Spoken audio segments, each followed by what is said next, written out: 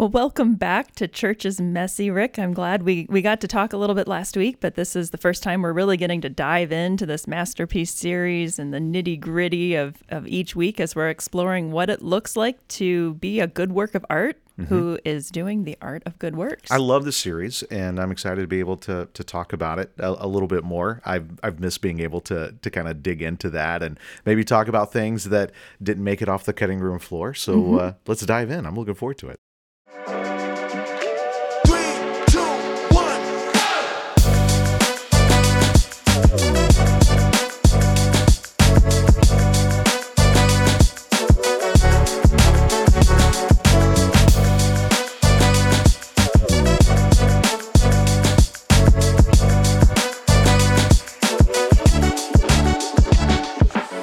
So, we kind of set up the structure with the different good works, the disposition that we're bringing to this as we're trying to reflect Jesus to the world through the structure of the first couple verses of Ephesians 4 that give a list of character qualities of what it looks like to live in a way that is worthy of the calling that we have.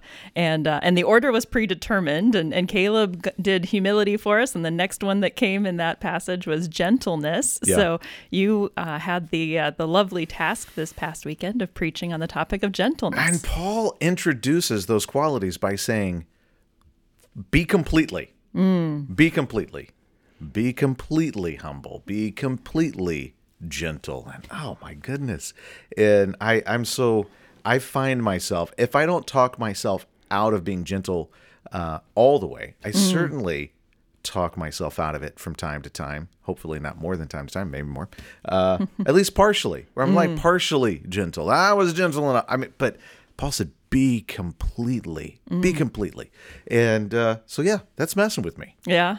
Is this the kind of topic that, oftentimes when you're preparing a message, the Holy Spirit does a work in your own heart? Have you felt like you've been having to apply a filter of what does it look like to be completely gentle yourself? Yes, and I find and I'm so grateful. I mean, I'm listen, being a pastor and getting to prepare messages on a regular basis has been so good just for me, just as an individual. If other people benefit, great, but it has been great for me. And I just love how this has been just kind of front and center in my mind, and I've been thinking about it. And so on what it's bittersweet, because in some ways I'm looking at situations I'm currently in, or I'm thinking through what's coming up in my day or in my week, and I'm like gearing up for gentleness, and I feel like that's helping me. But I'm also looking back, looking back at things recently and looking at things maybe not so recently and saying, I missed it on gentleness there. And sometimes I tried to be gentle and failed, and other times I just didn't try to be gentle. And and so it also makes me so much more thankful for the grace and the patience of God, because I'm a messy work in progress. Well, he's doing a work in all of our lives, isn't he? Yeah. And it's not just, and here's the cool thing, it's not just God's grace and kindness and gentleness from him to me. It's also how that is experienced and expressed through other people who are followers of Jesus, who are that way to me.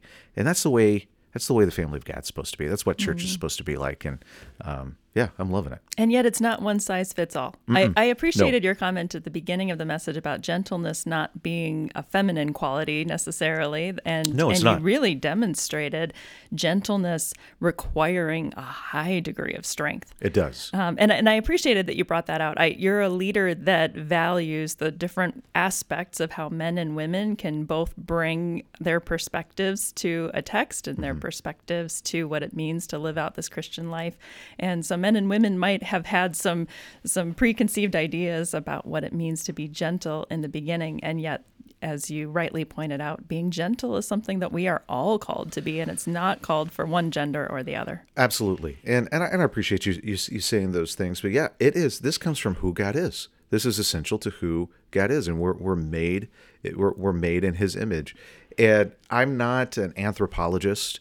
I'm not a psychologist, so I don't know that I'm in a great spot to be able to kind of just riff on maybe how men have certain advantages and disadvantages in expressing this, and how maybe women have certain advantages and disadvantages in expressing gentleness. But I do know this, that we are equally made in the image of God. And one of the things that's interesting, I was actually just listening to a theologian and historian who I like a lot, John Dixon, on my drive-in this morning. He was talking about this, and he just reminded me and everybody else who's listening to his podcast that originally this statement was written in Genesis, beginning in Genesis 1:27, to people who had grown up in Egypt, and only Pharaoh was made in the image of God. And in Genesis 1:27 being about God creating male and female both in his image. That's right. And only Pharaoh was made in the image of God, and there wasn't only male royalty at that time, but only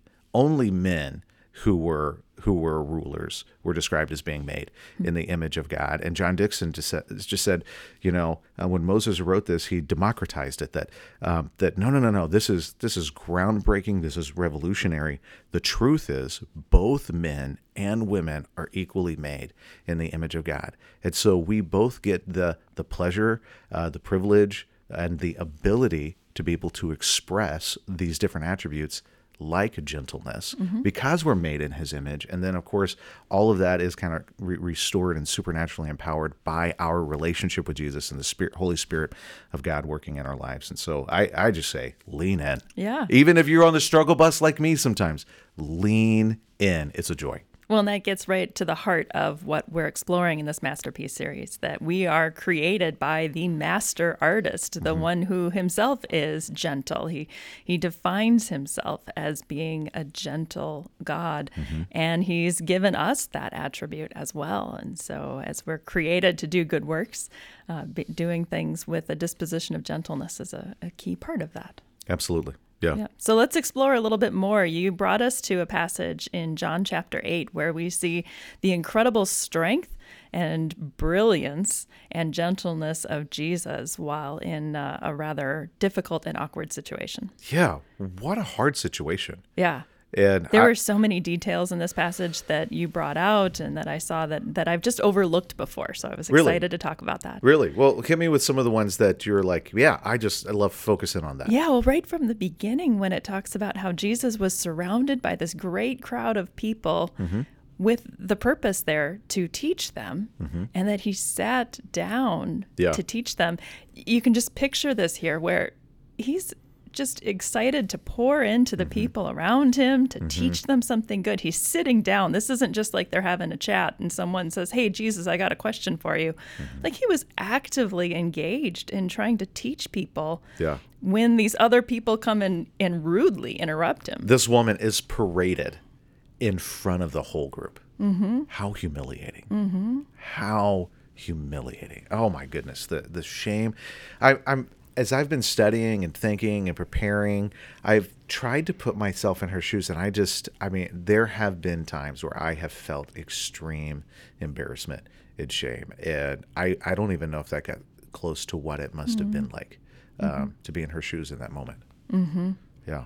Well, and also, I think I've had this thought in this passage before, but I thought you did a good job of really bringing out the point that John is trying to make in this passage, that the heart behind the confrontation that happened here was not to try to purify sin.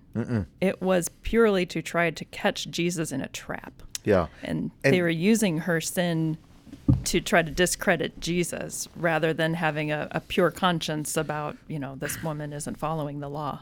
Can I get on a soapbox a little bit? Maybe go on a tangent that you and I didn't talk about ahead of time. Right? I mean, do we see that now? Do we see people doing that now? Listen. I'm not going to name names. I don't like speaking about other organizations or other people, especially when they don't have an opportunity to answer questions or defend themselves or to help me see an aspect of why they do what they do that maybe I wasn't able to see. But I got to tell you, it seems like there's a lot of people out there that want to use the Bible and want to use theology to just expose other people. And there's it doesn't feel driven by a love for God, a deep appreciation for his word, and a love for all people involved even those who are engaged in sin. And here's the radical love of Jesus, is that his love is generously poured out for all. He's not sifting through trying to figure out who are the good guys and who are the bad guys, who are the white hats, who are the black hats. It is love poured out generously for all involved, regardless of level of guilt.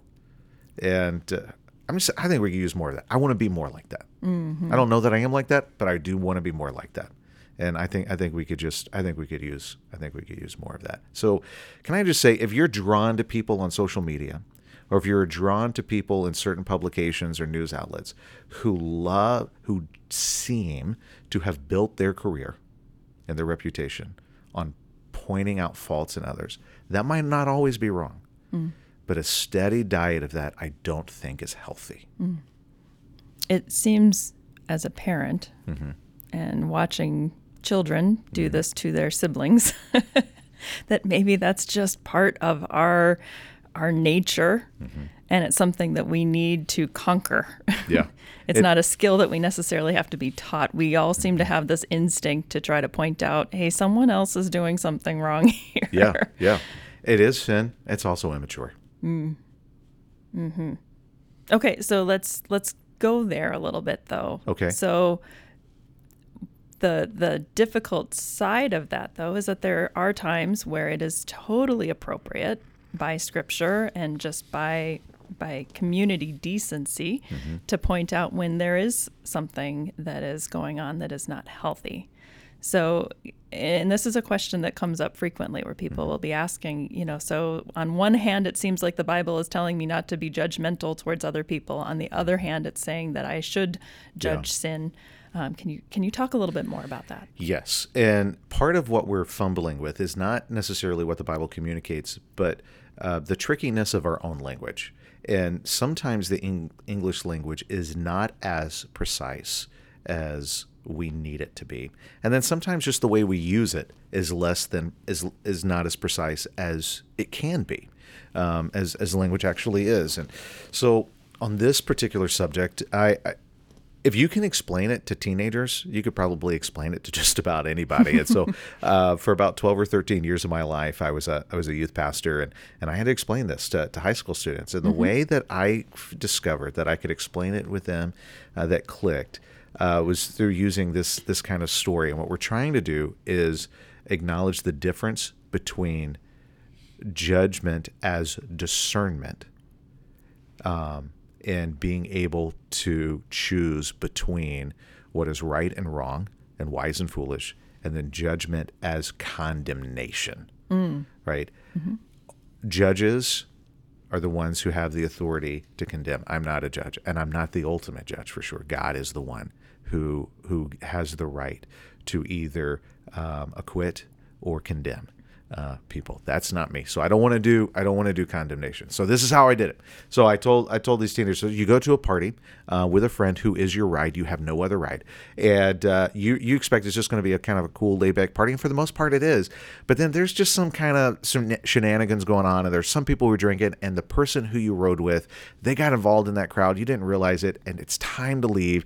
Curfew is coming. You don't want to get in trouble with your parents, but your ride is sloshed. The person who drove you to the party, they are drunk, and they pull, and you're scared for them. You're scared for yourself. You know that it's no good. And when they pull up and it's time to jump in the car, do you say, well, I should get in the car because it's wrong to judge? And they're like, no, that would be so dumb to get in the car. I said, so you get it. There's an aspect of judge. It's like, this is not good for you. This is not good for me. This is not good for anybody. So none of us should be involved in that. Well, that's judgment. But if you tried to shame your friend, right? That's a totally different thing. You're not condemning them, right? Maybe law enforcement does that, but you are, as far as, arresting them, giving them punishment, you're not trying to punish them. You're just saying, hey, this is no good for you. This is no good for me. I'm not participating. And so we've got to do that. And there are many, many times that we're going to find ourselves somewhere kind of on a spectrum where we're going to say, hey, that's wrong and it should not be. Hey, I'm not going to participate in that with you. Or I'm going to stand against you, and I'm not going to allow this to continue, because if we did, it would be not only harmful for you and harmful for me, but harmful for others. And so it takes a measure of discernment and wisdom to know where we are kind of in that continuum of judgment. But what we are not doing is we are not condemning. And we're not saying, I'm morally better than you. I might be living by a set of morals that are superior to your set of morals, but I'm not morally superior. So talk a little bit more about that, because you had a good line in the message about that there are superior morals, but not morally superior people. And when we recognize that we are all under the same standard of morality, and that none of us are getting it perfect all the time. Could we let the former philosophy student kind of come out and perhaps be a tad obnoxious? That version of Rick is a tad obnoxious. We all live under the same moral truth, right? Because that's inflexible. We don't pick it. That's an expression of God himself. It's not picked by God. It's an expression of God, right? And his essence, his standard, who he is, that is holiness, and that is the moral authority and the moral standard under which we all live. People do pick their own moral codes. So we're not all living under the same morality, but we all do live under this exact same moral objective truth, whether we acknowledge it or not. Okay, I can see the distinction in that. So that's okay. Great. Thank you for your gentleness and your graciousness and allowing me to go there for a second, right? And so a moral code that says it's okay for those in power to lie to people who follow them so that they can accomplish something good, I would say, is inferior to a moral code that says it's never okay for those in power to lie to those who follow them, even if it's with a good intent. And I think most people, unless you're that person in power who's trying to get your way, you would recognize, I don't want people in power over me lying to me. I want them to tell me the truth, because every lie comes with a price tag. Every lie is a hostile act against reality. That's not okay. There are morals there are moral codes that are superior to other moral codes. But from a biblical viewpoint, and if you don't trust the Bible, you may not believe me on this, and that's okay. But from a biblical viewpoint, anybody who takes Jesus seriously understands that from top to bottom, from inside out, every aspect of us, we are morally broken, and we all fall short of God's glory. In Romans, where it says that it's not like we have fallen short; it's ongoing action. We all continue to fall short of God's glory. I'm super grateful for a guy like the Apostle Paul in 1 Timothy chapter 1, when he's talking to this young pastor about their various streams of false teaching and heresy and corruptive things that are kind of spilling into this church, and how to deal with that. What the Apostle Paul does is basically says, I was just like those people who are doing that now, but God was gracious with me. And then that's where he says, I am the chief of sinners, or I am the worst of sinners. He doesn't say I used to be. He says I am. And that's really it's a humble truth. It's a humble truth. It's a hard truth. It's an inconvenient truth, whatever you want to call it. But the reality is, when we see the holiness of God, even your sin is different than my sin.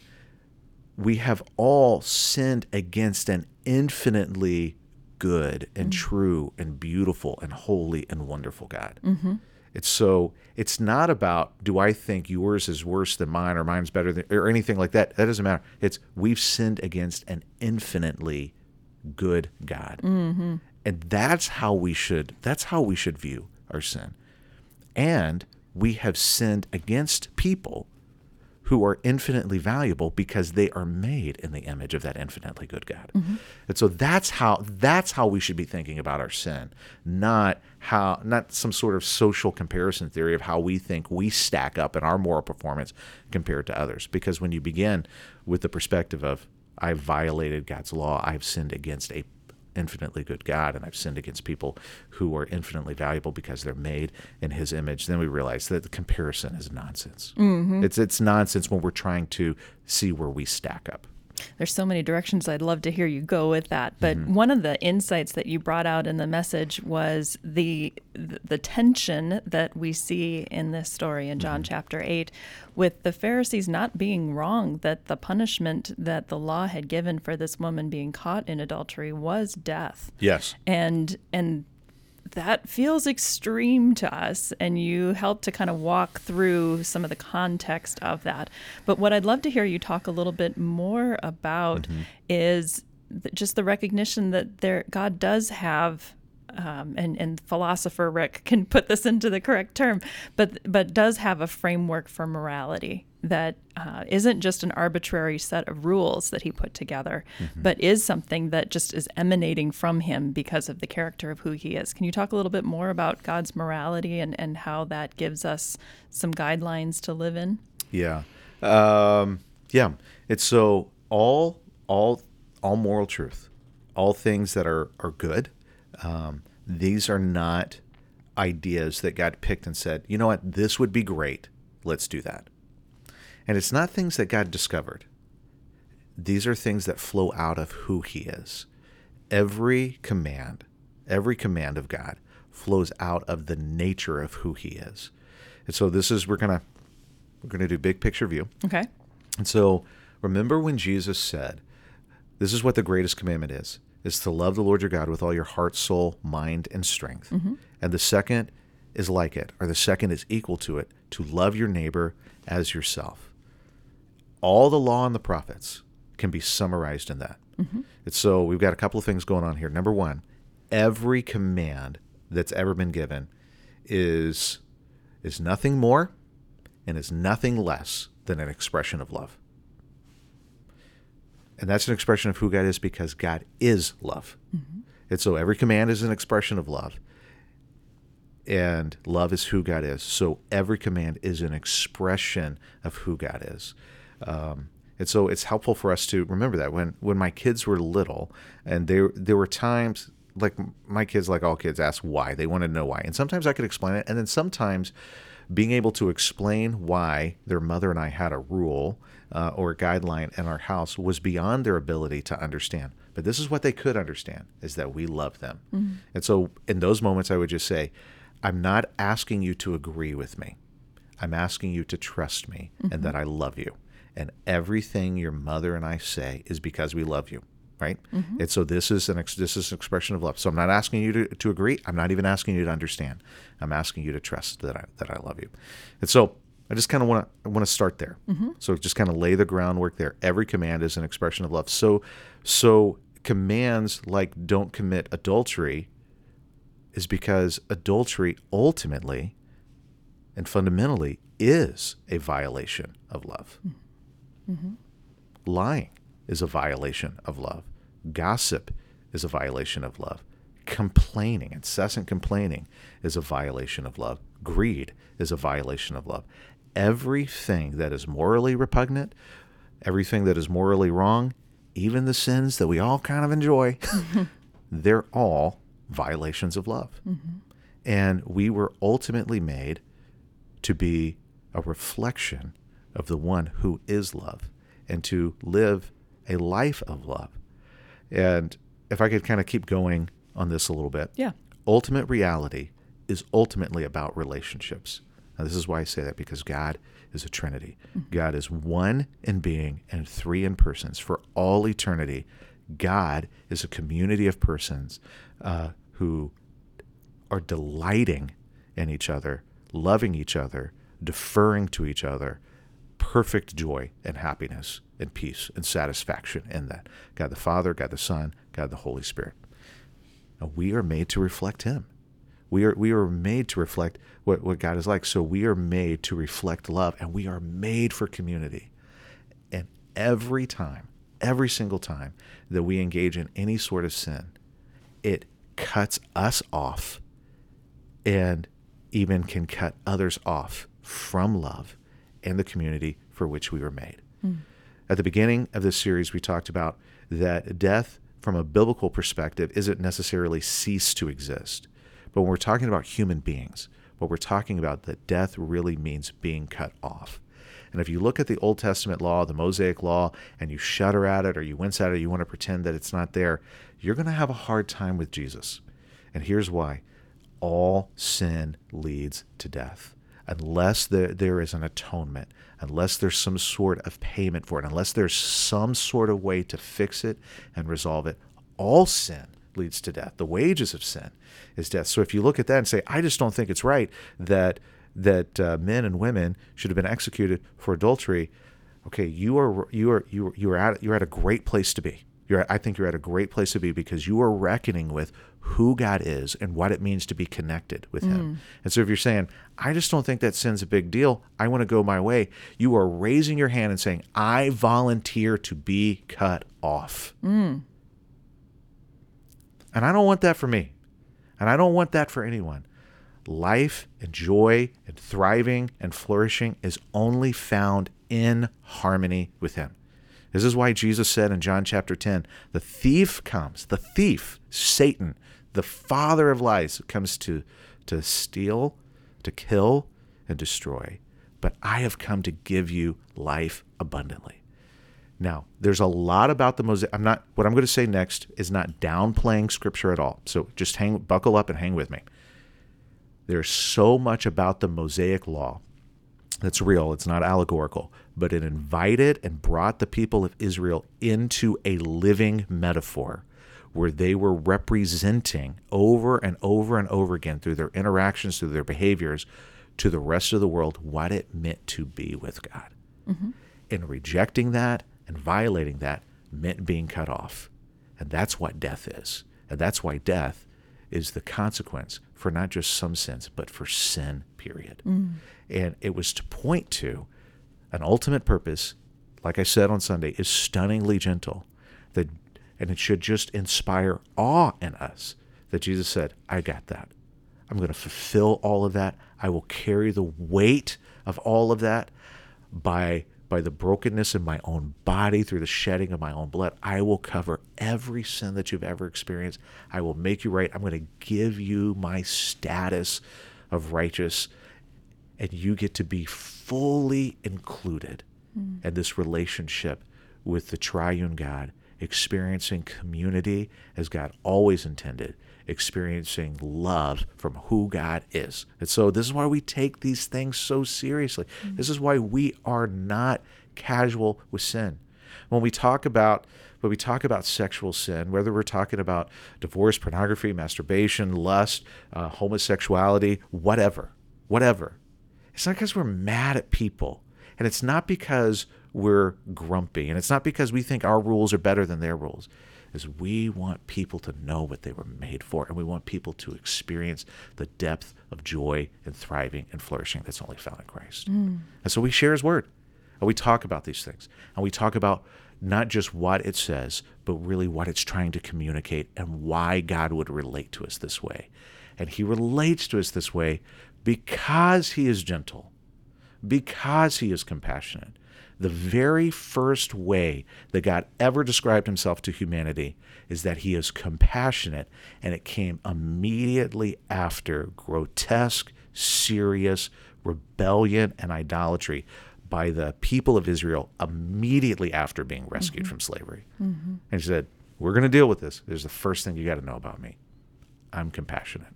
That's an incredible description of God. And we get to be a part of that. We get to be a part of that. We get to live that out. And what happens? What happens when our church says, oh, count me in. We're just going to do that together. We're going to be like that with one another. How in the world is that not going to woo people to Jesus in this community and beyond? What I really appreciate about the picture that you just drew there for us and understanding this concept is in no way does it minimize the seriousness of sin. No way. And that's not what we saw of Jesus in this passage either. He wasn't disregarding the woman's sin. He wasn't just saying, it's okay, you get a pass this time or anything like that. It's not minimizing sin in any way. Nope. It's actually to understand this, to realize that every sin that we commit, that Jesus has said, I will be the one who will pay the consequence for this for you, is humbling. It's Yes. when we realize the weight, the significance of our sin. It's not just my own death. I'm contributing to Jesus's death in that. Yeah. And when we understand that, it puts sin in a very I'm trying to find the word that's big enough to convey this. I don't know if there is, but it's sobering, isn't it? Yes. So let's talk about confrontation. I'm really not ready to confront anybody until I'm doing it from this perspective. That's when I'm most ready. And that's what I was trying to communicate. And I know I said it quickly, and I almost every Sunday now I find myself wishing that I had an hour to preach, and I only have 30 to 35 minutes, but because there's so much I want to say. But this is what I was trying to say about gospel confrontation. It's we know the content of the gospel, and all the things we just talked about, it's part of the content of the gospel. We understand the implications, and we're motivated by the gospel, and that means we're motivated by love and wanting what's in the best interest of all involved. And so we have to be incredibly gentle in how we confront. That doesn't mean timid, and it doesn't mean afraid. And it doesn't mean backpedaling, and it doesn't mean soft selling, and it doesn't mean pretending like sin and wrongdoing are not big deals. But we do it from the perspective of all the things we just talked about. And let me tell you something that I maybe do 3% of the time. Okay. Maybe 3% of the time I remember, you know what? I'm never going to be more disappointed in you than I am in myself. I love the version of me when I remember that. I love that version of me when I remember that, and I'm trying to remember it more. I'm convinced it's true. I'm not convinced I'm a great example of it, but I'm convinced it's true and good.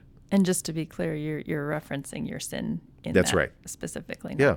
Not a self-esteem kind of issue, but that's right. No, your sins might be different than my sins, but big whoop, I've sinned against an infinite God. I don't want to get in a comparison game. Doesn't matter. I lose no matter what. So of course, I'm not going to be more disappointed in you than I am in myself. Well, that's I think a good framework for being completely humble and gentle. It helps. It should help. Yeah. Well, one of the points that you brought out in the message was the idea of confronting people in a way that appeals to their dignity.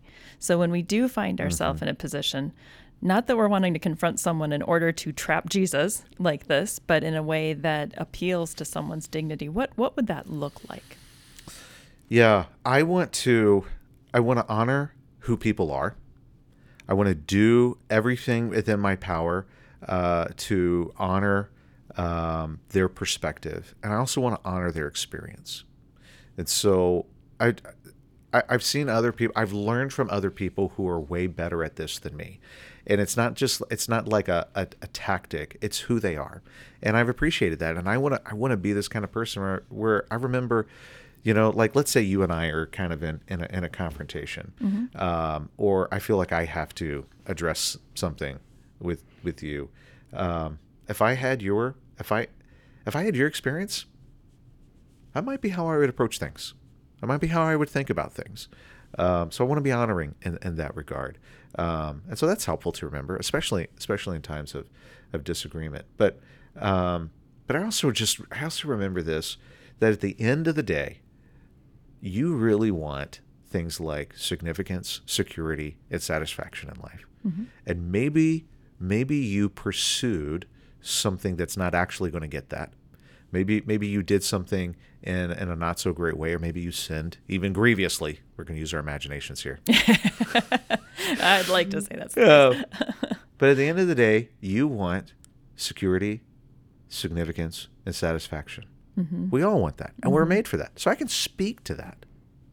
And if I really do care about you and want the best interest, for your best interest, then I can speak to that too. Say, hey, I know that this is I know this is what you want, or I know this is your intent, or I know this is what you're going after, but this is what the impact was. Can we talk about that?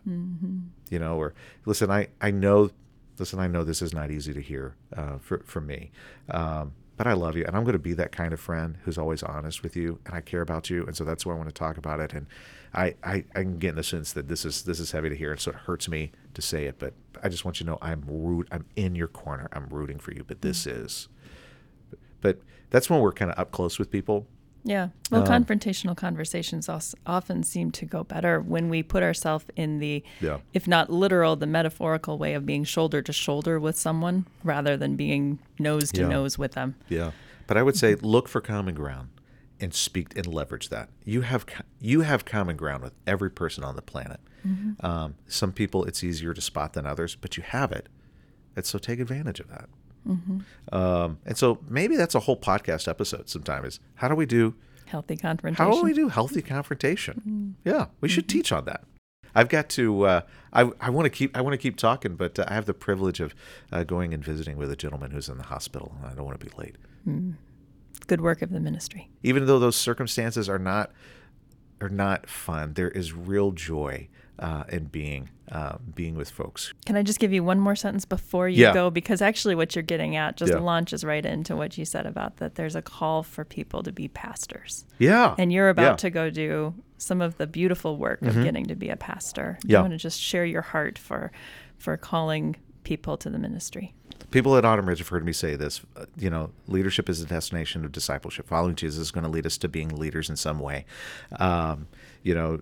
Because of our beloved previous lead pastor, John Steer, everyone is very familiar, who was here during his time, is very familiar with Charles Spurgeon. And he once said, every Christian here who is not a missionary is an imposter. But there is But there's something different that is taking on a level of responsibility and servanthood within a local church through ministry. And let me just say, we do not have enough pastors for the churches that currently exist or the churches that need to be planted. Mm-hmm. And if we care about the people of this nation, and we care about them knowing Jesus, the church is God's plan A to reach folks, which means we've got to have pastors. Mm. And so I want to invite you to consider being a pastor. Perhaps God has been working in you. Perhaps God is working in your sons or daughters to be pastors. Parents, would you encourage that and not be too scared to encourage that? Mm. And if you're in a career right now, perhaps all the things you've done and to build up to that career are things that God wants to bring into the leadership of the church, and he wants to use you in that way. So would you even just be willing to pray, God, I never even considered this before, but if this is something you want me to consider, I'll be open to hearing what you have to say. Mm. Would you be willing to pray that prayer?